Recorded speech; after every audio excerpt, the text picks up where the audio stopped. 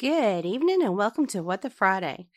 So tonight I'm going to be talking about a serial killer from the 1990s that targeted a specific group of people. And I realize this may trigger some listeners, and I'll be talking about Herb Baumeister, who targeted homosexual men and led a double life. It's not my intention to trigger or offend anybody, but I feel like the crimes against gay, trans, and non-binary folks are often overlooked, and I'd like to draw awareness to the fact that these people have lost their lives, and they are just as important as all the others who have been the victims of murders.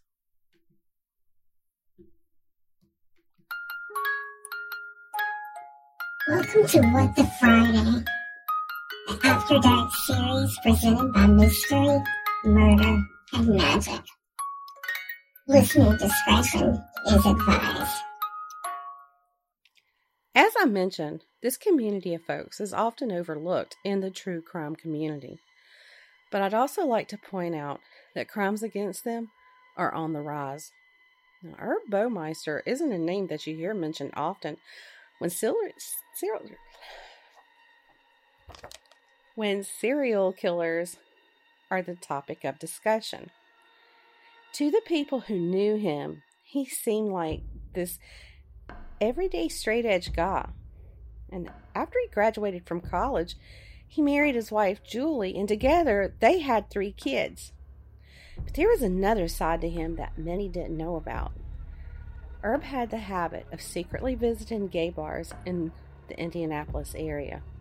His wife, Julie, said that even though the couple only had sex maybe 5 or 6 times in the 25 years they were married, she never once suspected that Herb might be homosexual. Herbert Richard Baumeister was born April 7, 1947, and he was the oldest of 4 children. He had a relatively normal childhood, but when he became a teenager, that changed. Acquaintances of Herb's said that he would often play with dead animals, and he was an introvert. And once he had even urinated on one of his teacher's desk. And while he was still a teenager, he was diagnosed with schizophrenia, but he never received any further treatment for it. So in 1992, Indianapolis police were investigating the missing persons cases of several homosexual men in the area. And in the course of their investigation, they talked to a man named Tony Harris.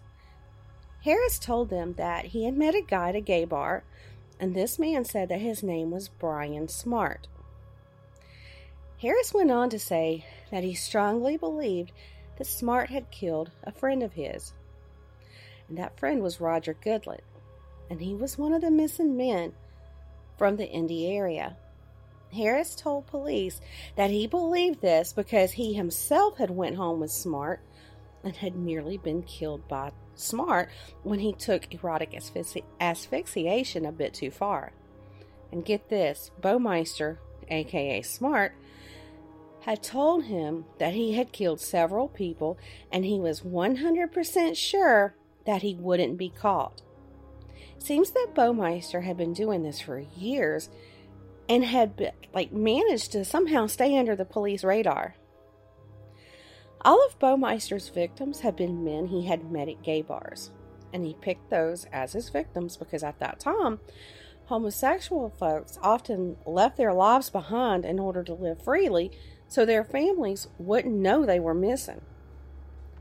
But even with all the information that Harris provided, police were unable to track down a Brian Smart, nor were they able to find his home. This left them to assume that Brian Smart was an alias. 3 years passed, and Harris sees Smart out in public again. And this time, he was able to write down the license plate number from the car. With that information, police were able to determine that Brian Smart was actually Herb Baumeister. By the time the police showed up at their home, Julie Baumeister had a sneaking suspicion that her husband was up to something, but she nor Herb would let them search their property. On the A&E television series, The Secret Life of a Serial Killer, Julie told how a few years before police tracked Herb down, their 13-year-old son had found a human skull in their backyard, and when she asked Herb about it, he said that it was part of a skeleton that had belonged to his father, who had been a doctor. And at the time, she had no reason not to believe him, but that was starting to change. Now, I honestly don't feel that Julie was naive, but you know how it is when you're really in love with somebody. It's hard to point a finger at them for something like murder. And we've seen it in many serial killer cases like the John Wayne Gacy case and a few others. And Gacy's wife even had lived in the house where there were rotting bodies. And the worst thing that Julie had to say about Herb was that he was a bit distant from the family. When June of 1996 rolled around, she finally allowed authorities to search the property because Herb was out of town and she had become scared of him. He had these violent outbursts. Plus, he was acting really weird, so she was just done with the whole marriage. As afraid of him as she was, it was a bit of a surprise that the bodies of 11 men were found. At that point, a warrant was issued for Herb's arrest, but Herb never came back home. And on July the 3rd of that same year, his body was found in his car in Ontario, Canada.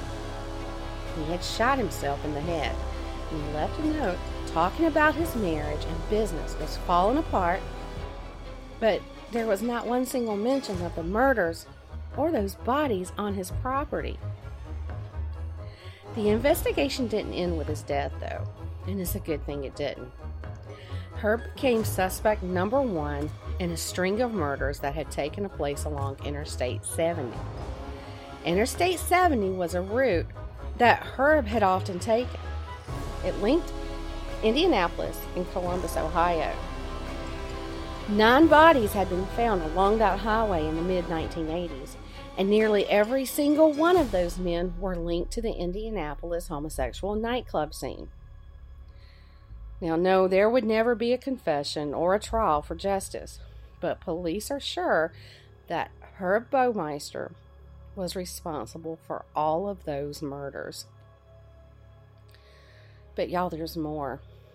So after Herb killed himself, Julie and the kids moved away. The house and the grounds around it, it stayed vacant for quite some time. And then one day, a couple named Rob and Vicky Graves bought the property at a really low price. Everything seemed normal at first, but then weird stuff started happening. One day, while Vicky was vacuuming the carpets, the vacuum cleaner kept unplugging from the wall socket. It scared Vicky, and she began to suspect that something was up with the house.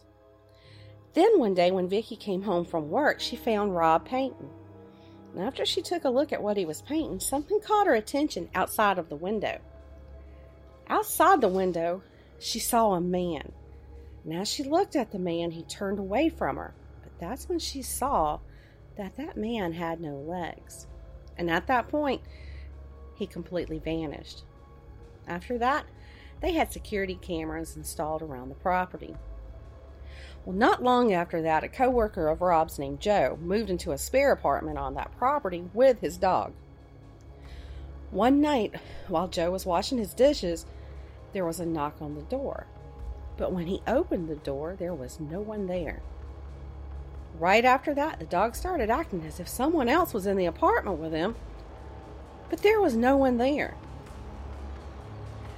A few days later, Joe decided that he and the dog would take a walk on the property, and while they were out, he saw someone watching them from the woods.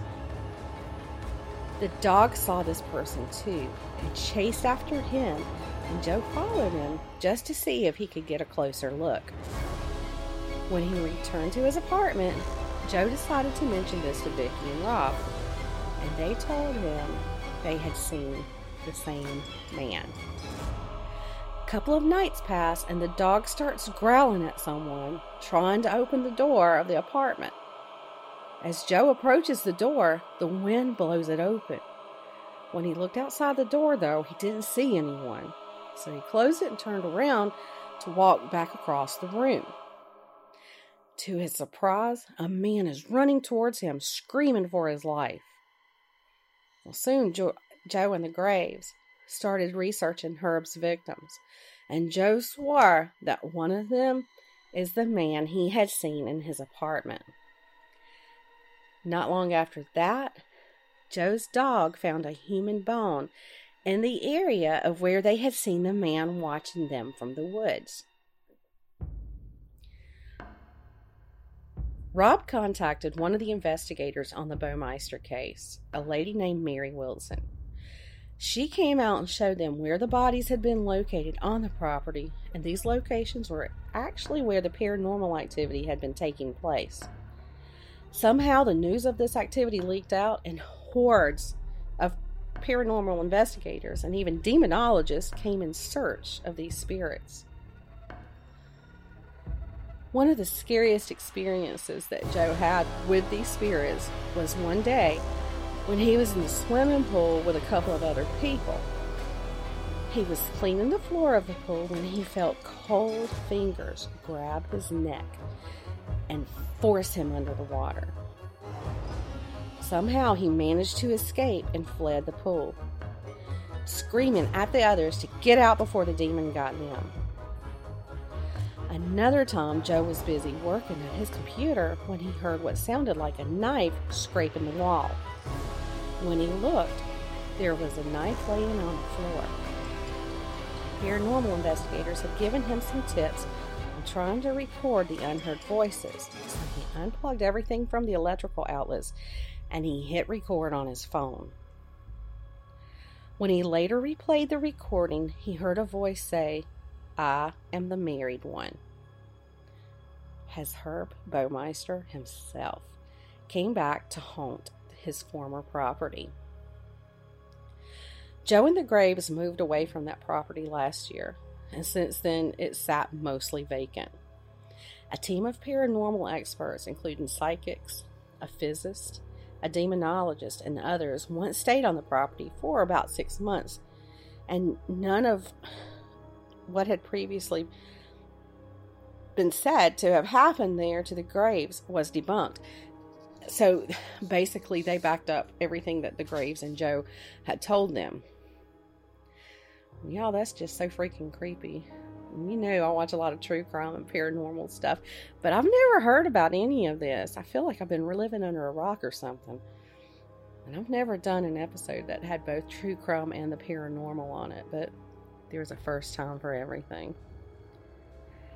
How sad that countless young men lost their lives to this person. And the thing is, no motive was ever established. We know that he was diagnosed with schizophrenia, so maybe it was mental illness controlling his thoughts and actions. And we'll never know in this case.